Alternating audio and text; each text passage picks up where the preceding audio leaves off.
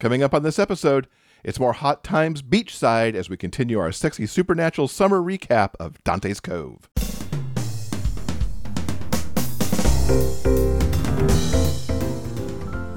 Welcome to episode 395 of the Big Gay Fiction Podcast, the show for avid readers and passionate fans of gay romance fiction. I'm Will, and with me, as always, is my co-host and husband, Jeff. Hello, Rainbow Romance Reader. Welcome back for another episode of the show. And just a quick reminder before we dive into our recap, there are books to be talked about, of course, and we do keep you up to date with recent releases in our genre in the Rainbow Romance Reader Report, which is the weekly dispatch that delivers the latest news right into your inbox every Friday. There are so many great books that come out every week. It's so much more than we could ever talk about here. So the newsletter is a great way to get more recommendations from us. Go to biggayfictionpodcast.com/report for more info and to subscribe. So this time out, we're going to be talking about 2 episodes, and we're going to get started with Season 3's 3rd episode. This episode, boy, a lot of stuff went down this time out on the Cove.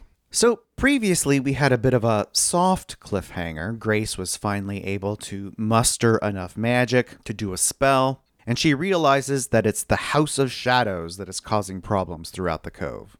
What exactly is the House of Shadows? We don't know.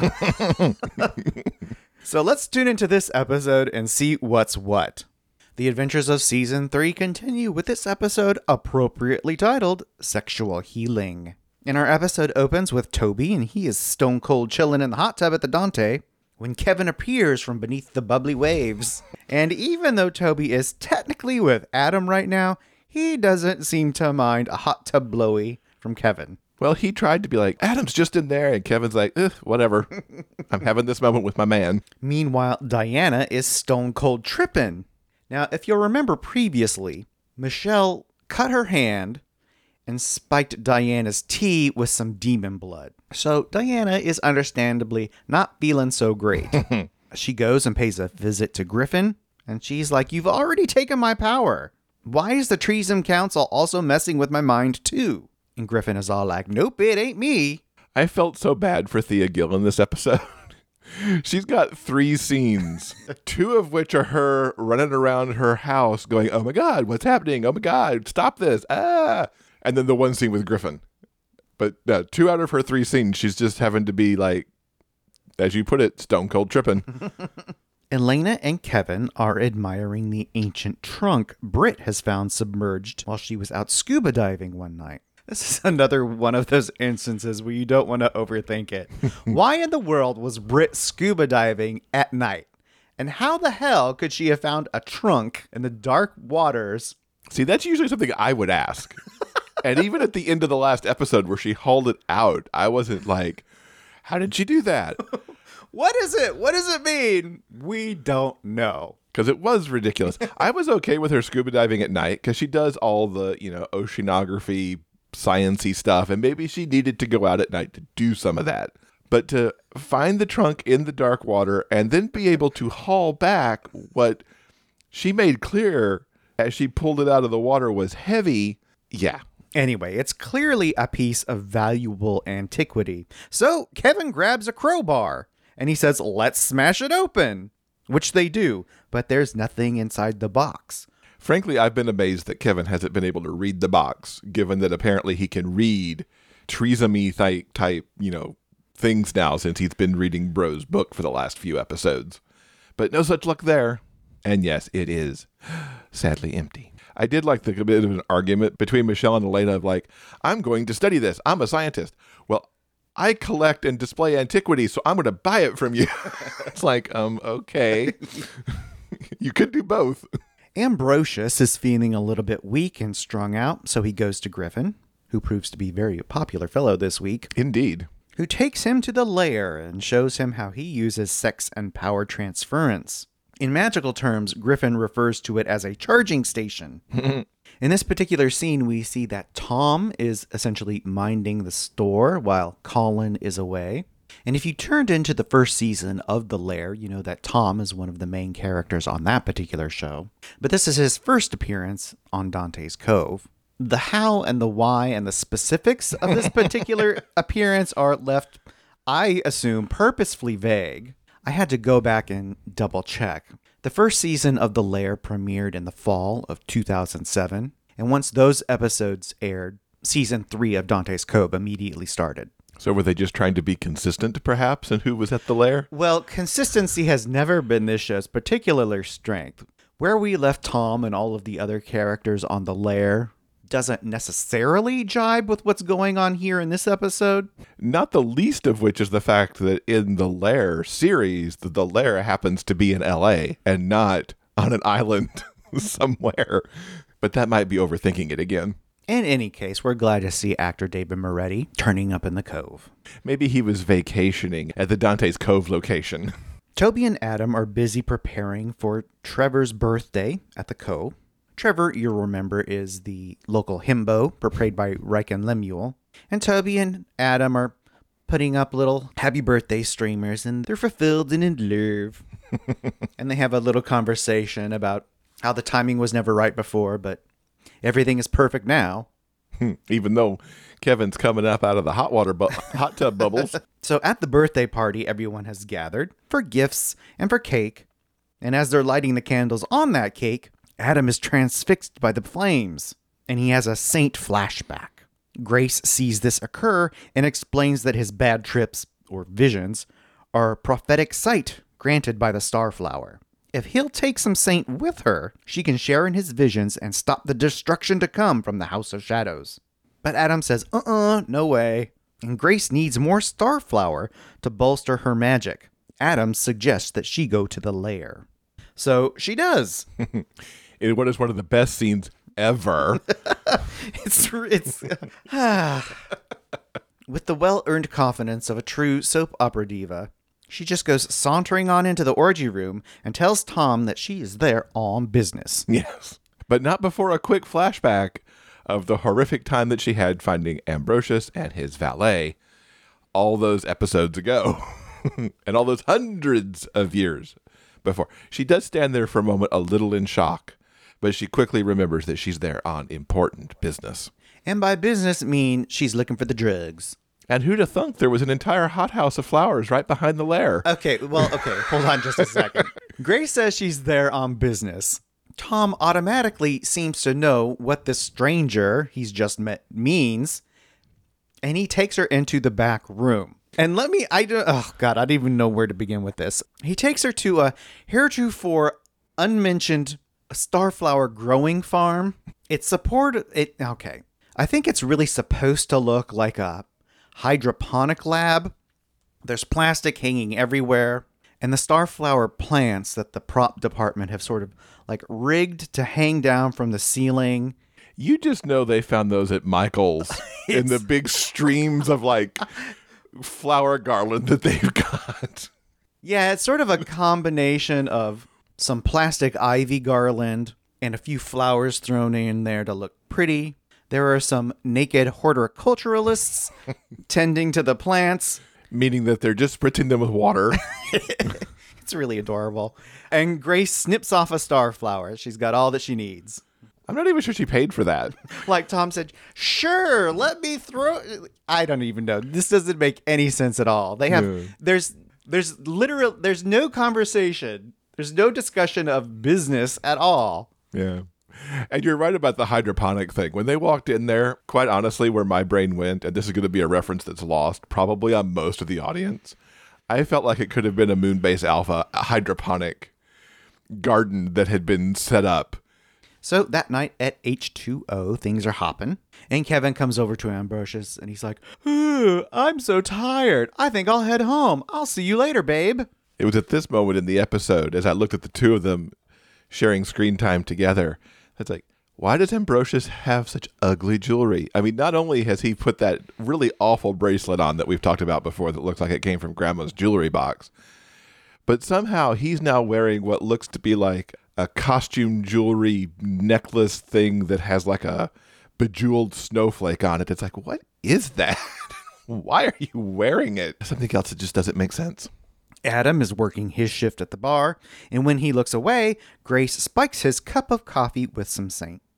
Poor Adam, he cannot catch a break. No, moments later, he is stoned out of his mind, and Grace leads him to a cliff overlooking the ocean, and performs an incantation to see what he sees. And what she ends up seeing is a repeat of the montage that Adam had earlier, cut together sequence of stuff that's going to be happening in the finale of this season. Spoiler alert, the things you see here will be happening later. Ambrosius is drinking with Griffin at the bar and tells him that he's finally going to release Kevin from the spell because they are so super in love. And Griff is all like, from captive to soulmate. Oh, that's a touching story. Adam, meanwhile, stumbles home to the Dante, and Toby isn't pleased to see that he's obviously using again. And it's here at this particular moment, as I'm looking down at my notes, I made a notation of how ripped actor John Fleming looks in this particular season. And I mean, in this particular moment between Adam and Toby, there's supposed to be a moment of dramatic tension, but I am really distracted by how exceptionally buff and tan and oiled up John Fleming is right now. Clearly he worked out ahead of the season, and then he became even more tan being in Hawaii. It's sort of a running gag on the show that Adam doesn't own a shirt. True. But earlier, he had on a tank top at Trevor's birthday party. So obviously his character is growing as a person. Finding a little bit of clothing here and there. A little bit of decorum. So while that particular drama is playing out, Ambrosius arrives home to find Kevin doing some major magic stuff. Kevin is all like, take this bracelet off of me. And Ambrosius is like, no. So Kevin uses his magic sparkle fingers and goes, pew, pew. And then Kevin is like, I'm stronger than you. And Ambrosius is like, no, you're not. And more, pew, pew again. Except in this case, Kevin really is stronger than Ambrosius. And in one particularly dramatic moment of the showdown, Ambrosius holds up a hand mirror because, of course, Ambrosius has a hand mirror laying on a side table. Yeah, of course. He holds up the mirror and he deflects the magic sparkle powers and he momentarily incapacitates Kevin. But mirrors will be important later. Mirrors are a big deal this season, so just hang on to your hats for that one. Ambrosius makes a run for it. He goes directly to Griffin. And he's like, please, let's do some sex magic. And so Griffin happily obliges. In the best shower ever. I know. So immediately they go hit the showers where they engage in some pretty extreme softcore shenanigans. There's lots of steam and beautiful moonlight. It's like a classic episode of Red Shoe Diaries. You mentioned how you were distracted by John Fleming's abs earlier from what was actually happening. I was totally distracted by the shower itself from the sexy shenanigans that were going on. The shower is ginormous. I mean, you could probably put 4, 5, 6 people in that shower space, but one wall of it is glass and looking out over palm trees and whatnot. I mean, they're in Hawaii. It's a tropical paradise. So bathrooms and sort of outdoor tubs, those sorts of things are pretty de rigueur. Yeah, but this was extra fancy. It was pretty nice. Yeah. So yeah, they're having sex, but like, look at the rest of this place. My God. So Griff shows him how the power transference works. And afterwards, Griff warns him that if he's going to face Kevin once again, he needs to be, in his words, overflowing with power. Which means Ambrosius is now on the prowl. Mm-hmm. He goes out cruising that one locker room. Yeah, wherever that's at. We discussed the locker room mystery in a previous episode. Once again, there's no context. Yeah, we don't know if it's at the lair or at the local gym or at a hotel, or it remains unclear. But he doesn't go to the lair, which is also kind of strange to me, but whatever. Get your kicks in the locker room if you want. Grace visits Griffin, asking for help with the House of Shadows problem. He says he'll do it only if she swears loyalty to the Treason Council. She is deeply offended by this notion, and she hauls off and gives him a great big soap opera slap across the face. Grace Neville is nobody's aspirant. She was much more successful in the slap than Diana was. Diana tried to slap Griff earlier in the episode, and he caught her and didn't let her do it, but he couldn't get away from Grace. Ambrosius is busy getting his dick sucked all over the island, while Kevin is busy putting things in place for a final showdown. You would have never known in like seasons 1 and 2 that Kevin could be quite so devious and such a good actor that Ambrosius was oblivious to what was going on. Michelle shows up at Britt's Surfside Research Shack and promptly seduces her. once again bringing to mind the Red Shoe Diaries. And Grace has reconsidered Griffin's offer. To save the world, she says that she'll do it. What a moment of growth for Grace to have, to think of things other than her own pursuits and needs and, the goals that she has. So good for her. As we barrel towards the climax of this particular episode, power struggles are going on all over the island. Diana is still tripping, and Michelle is torturing her by whispering sweet demonic nothings in her ear. From across the yard. She's got powerful whispers. Ambrosius comes home and is all charged up, and he attempts to subjugate Kevin. But he knocks Bro out with a magic potion. He quickly casts a spell, and the ugly slave bracelet finally pops off. And Kevin's all like, baby, I'm free. Kind of wanted him to bust out into the Kenny Loggins song from Footloose. Oh, goodness gracious. But just the vigor by which he said he was free. You could have gone into the whole song and dance palooza there, but that's not this show. Once again, they don't take the opportunity to fully take Ambrosius out of the picture, which was just too bad. They've had those opportunities before to remove him and they don't do it. So I'm sure Ambrosius will be back going after Kevin at least one more time. At least one more time. There's plenty of time for him to kind of come back and do some more. And so that wraps up that episode. So let's roll right on to season 3, episode 4. There's a certain word I'm not allowed to say in this episode, but let's just suffice to say that there's a whole bunch of crazy going on in this particular episode. So I think this episode is a lot of fun. I mentioned previously that this is the penultimate episode as we're leading into what will become the series finale of the show. I did actually find myself cheering once. And we'll talk about that when we get to it. But it's like, yes, good for you. But they also cram a lot into this episode because they are racing towards the finale of the season and, as you said, ultimately the series. Well, I think previous episodes we've been setting up the proverbial pins, and now we're starting to knock them down. Mm-hmm. So in episode 4 of season 3, titled Like a Virgin, I don't need to do any recaps for you because we pick up exactly where the last episode left off. Diana appeals to Griffin. She's like, please give me back my powers. And he's like, nuh-uh.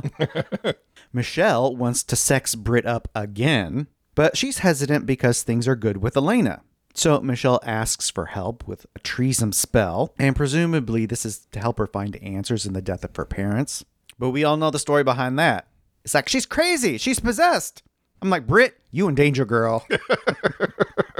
I can't quite figure out, and this is true throughout the episode, I can't quite figure out what Michelle's trying to do with Britt, with doing the spell and touching the book and these things. It may come to light in the next episode, what's going on there with her master plan to take over everybody and stuff. But through this episode, rather, I'm like, what are you doing? You've got such grander plans kind of in play here. What are we doing with Britt?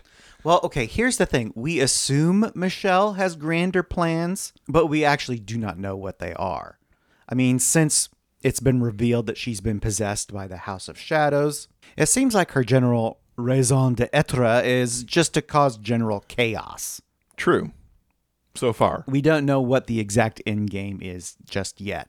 And one other thing I thought was particularly adorable about this scene is then when Michelle asked Britt to do the spell, Britt's like, I don't believe in that. I'm a scientist. I'm a scientist who does science. It's like, I love you, Britt. You're so amazing. Now, Grace, who previously agreed to be Griffin's aspirant, they're doing the whole whoop-de-doodle transference of power ceremony. And there's candles and smoke. And because this is Dante's Cove, there's indoor lightning. You got to have your indoor storm anytime some magic is going down. And once the ceremony is complete, Griff tells her that the Avatar-aspirant relationship is a partnership in every sense of the word. So he picks her up and he carries her off to the bedroom. And Grace is all like, okay, sure. Because let's be honest, hooking up with Jensen Atwood really is not a hardship. Yeah, I was like, you go, girl.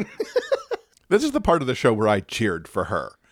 Yes, I mean, she just had to go through all that crap that she went through. And I wouldn't say that she asked necessarily to be his aspirant. She kind of got forced into it to deal with the House of Shadows thing. But, there's a celebratory moment here that now gets to happen as she gets swept away by this handsome man who, let's face it, Jensen is a lot more sexy than Ambrosius ever was. There's a wonderfully romantic consent moment where he asks Grace if she's sure. And she says, I have never been more sure of anything in my life. This was my applause moment. Damn right. Because Grace, after hundreds of years, is finally losing her virginity. Hence the whole title of the episode. Because of everybody who's ever gotten down on Dante's Cove, it has never been Grace.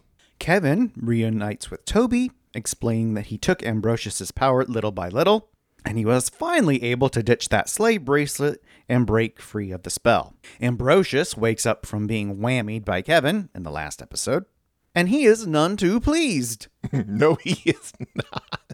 And yet he's very amusing as he puts on his grumpy face. So while Ambrosius is being all grrr and stalking around Dante's Cove, Elena is busy chilling at home, just generally being a hot lesbian listening to her first-gen iPod. It's so cute. It's really adorable.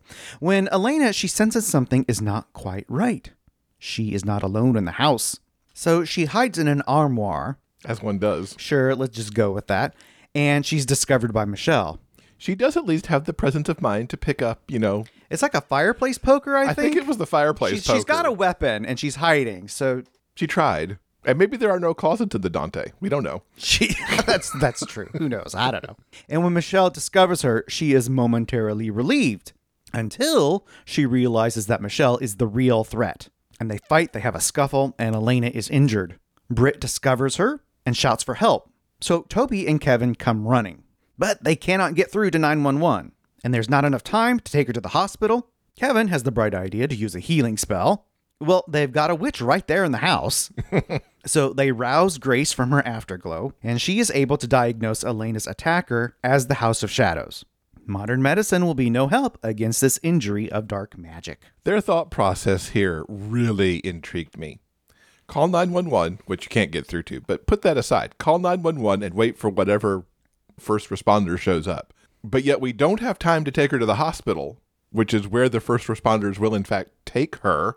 But Kevin has time to run off and go look for the Sun Book across the island, however far away Bro's house is. I'm just assuming all the panic of the situation got the best of them, so they weren't quite thinking clearly on how to deal with the medical side of this. Of course, getting Grace was the right thing to do because she can come in and be all witchy and stuff in her delightful afterglow. And can we just talk about for a second that post-afterglow moment where she magically transforms from her lovely white robe into what essentially could let her play Catwoman? It's pretty freaking amazing. So Toby comes to get her and knocks on her door. And she tells Griffin, they can't see you here. So she goes whoosh and disappears. And she snaps her fingers and does this fabulous costume change into this black cat suit, looking gorgeous. It's like Wonder Woman meets Catwoman right there in terms of costume transition. Grace is amazing, and she's able to temporarily stabilize Elena, but she needs a specific spell from the Moon Book, which she doesn't currently have. And as Jeff just mentioned, Kevin has gone in search of Ambrosius's copy of the Sun Book, which he can't find because Bro has it at the club. And he attempts to recast the aspirant love spell over Kevin, but it doesn't work. So he hides the book in his office, and he then sees Griff, who, after his hookup with Grace, has gone out to the club for a drink. And maybe another hookup. Who can say? Well, I think this particular moment coming up was kind of hot in a spectacularly ridiculous way, because Griff catches the eye of a particularly slutty blonde hunk and a pair of Daisy Dukes that leave nothing to the imagination. But in this particular instance, even a Chippendales-style lap dance isn't enough to get Griff interested. Griff's a bit of a romantic. He wants to talk first. It's so funny. Meanwhile, Ambrosius is going to need more power if he's going to magically enslave Kevin once again. So he drains the life force from two horny surfers hooking up on the side of the road. And then he goes to the lair and drains Tom and Trevor too. And who knows how many other people he may have gotten. He's on a rampage. Grace enlists Griffin's help, and they go to that cliffside spot from the previous episode, and they share Grace's vision of the House of Shadows. And they finally realize that Michelle is the shadow host. When Griff tries to order her to stay put and out of harm's way, she just laughs. You see, she switched the medallion that was part of the ceremony, and he actually has no power over her because Grace Neville is nobody's aspirant. It was such a delightful moment. I mean, Grace really poured on the, oh my God, I'm becoming an aspirant. I don't like it. I mean, she really acted the hell out of the ceremony itself so that Griff fell for it hook, line, and sinker. And now she's like, tricked you. But I do love you anyway. Yeah, she assures him that everything they did after the ceremony meant the world to her. And Griff is so into all of this. I know. He's like, girl, I see you. He's like... Meanwhile, Michelle, in her sweet Michelle disguise, not possessed psycho killer, goes to Britt in a show of friendly support. She pulls the moon book out of her purse and convinces Britt to help her with a spell to save Elena. And she, in fact, does a pretty good job of convincing her. Britt is just about to lay her hand on the book, but Grace arrives just in time to keep Michelle from hurting Elena further.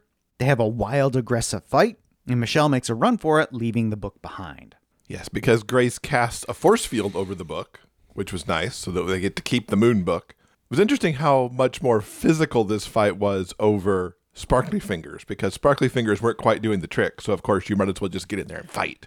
In the light of day, Britt, Kevin, and Toby gather to watch over Elena as Grace explains that Michelle is no longer Michelle, which I think all of them by this point have the general idea. I think they get the gist. Yeah. But suffice it to say, they are all in danger.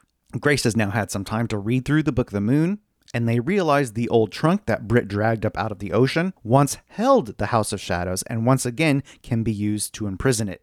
Trevor and Adam, after an earlier tussle with Ambrosius at the lair, finally stumble home, and Toby is happy to see that Adam is okay and kisses him, which infuriates Kevin. And he unleashes a magical show of force over Toby and is all like, look at all that I've done for you. It's super not cool. Yeah. Kevin's let that power go to his head, forgetting how he felt when Bro enslaved him. It's not a good look on him, and Toby wants none of it. Yeah, he makes sure Kevin realizes that he is not into this power trip at all, and he is with Adam now. But despite all this relationship drama, they need to stick together and deal with the problem at hand. Kevin selfishly stalks off anyway. And as sun sets on the cove, Diana comes to Grace to offer her help. She might currently be powerless, but she's got knowledge, and together they can drive the shadows out of Michelle. So they go to Michelle's apartment and come face to face with the Beast, which in this particular instance means actress Jill Bennett is wearing some spooky contact lenses and making a growly face, but you get the idea. And that's where the episode leaves us. Well, you left out one of my favorite pieces of this show, which happens right here at the end, because Griff is trying to find Grace to talk about all the things that are going on, and he's told that she went with Diana to go confront Michelle. Well, he goes to Diana's house where the teapot continues to sit. We don't know how much time has passed since Diana had the tea with the blood dropped in it, but it's at least 2 episodes back at this point. But it's still hanging out on the table. Very cold by now. Griff picks up the teapot, looks inside, sees a bunch of visions, but then looks truly horrified. He has the strangest look on his face from what he has come to understand from this teapot and its contents. And I was like, wow, that's an interesting facial choice you just made there. I don't know, maybe it smelled bad because of the blood, or I just don't know. It kind of cracked me up. But yeah, you're right. That's the end of the penultimate episode of Dante's Cove. If you'd like to check out Dante's Cove for the first time, or maybe revisit it, because come on, haven't we convinced you that you need to enjoy everything that is Dante's Cove? All 3 seasons can be found streaming on Amazon Prime Video. This episode's transcript has been brought to you by our community on Patreon. If you'd like to read our conversation for yourself, simply head on over to the show notes page for this episode at biggayfictionpodcast.com. And we would really love to hear your thoughts on Dante's Cove. So if you have anything you'd like to comment about it, drop us something in the show notes page. We'd love to read it. All right, I think that'll do it for now. Coming up next in episode 396, we've reached the end. We're going to be talking about the series finale of Dante's Cove. Yes, we look forward to having you back here with us next week for the final battle with the House of Shadows. On behalf of Jeff and myself, we want to thank you so much for listening. We hope that you'll join us again soon for more discussions about the kinds of stories we all love, the big gay fiction kind. Until then, keep turning those pages and keep reading. Big Gay Fiction Podcast is part of the Frolic Podcast Network. Find more shows you'll love at frolic.media/podcasts. Production assistance by Tyson Greenan. Original theme music by Daryl Banner.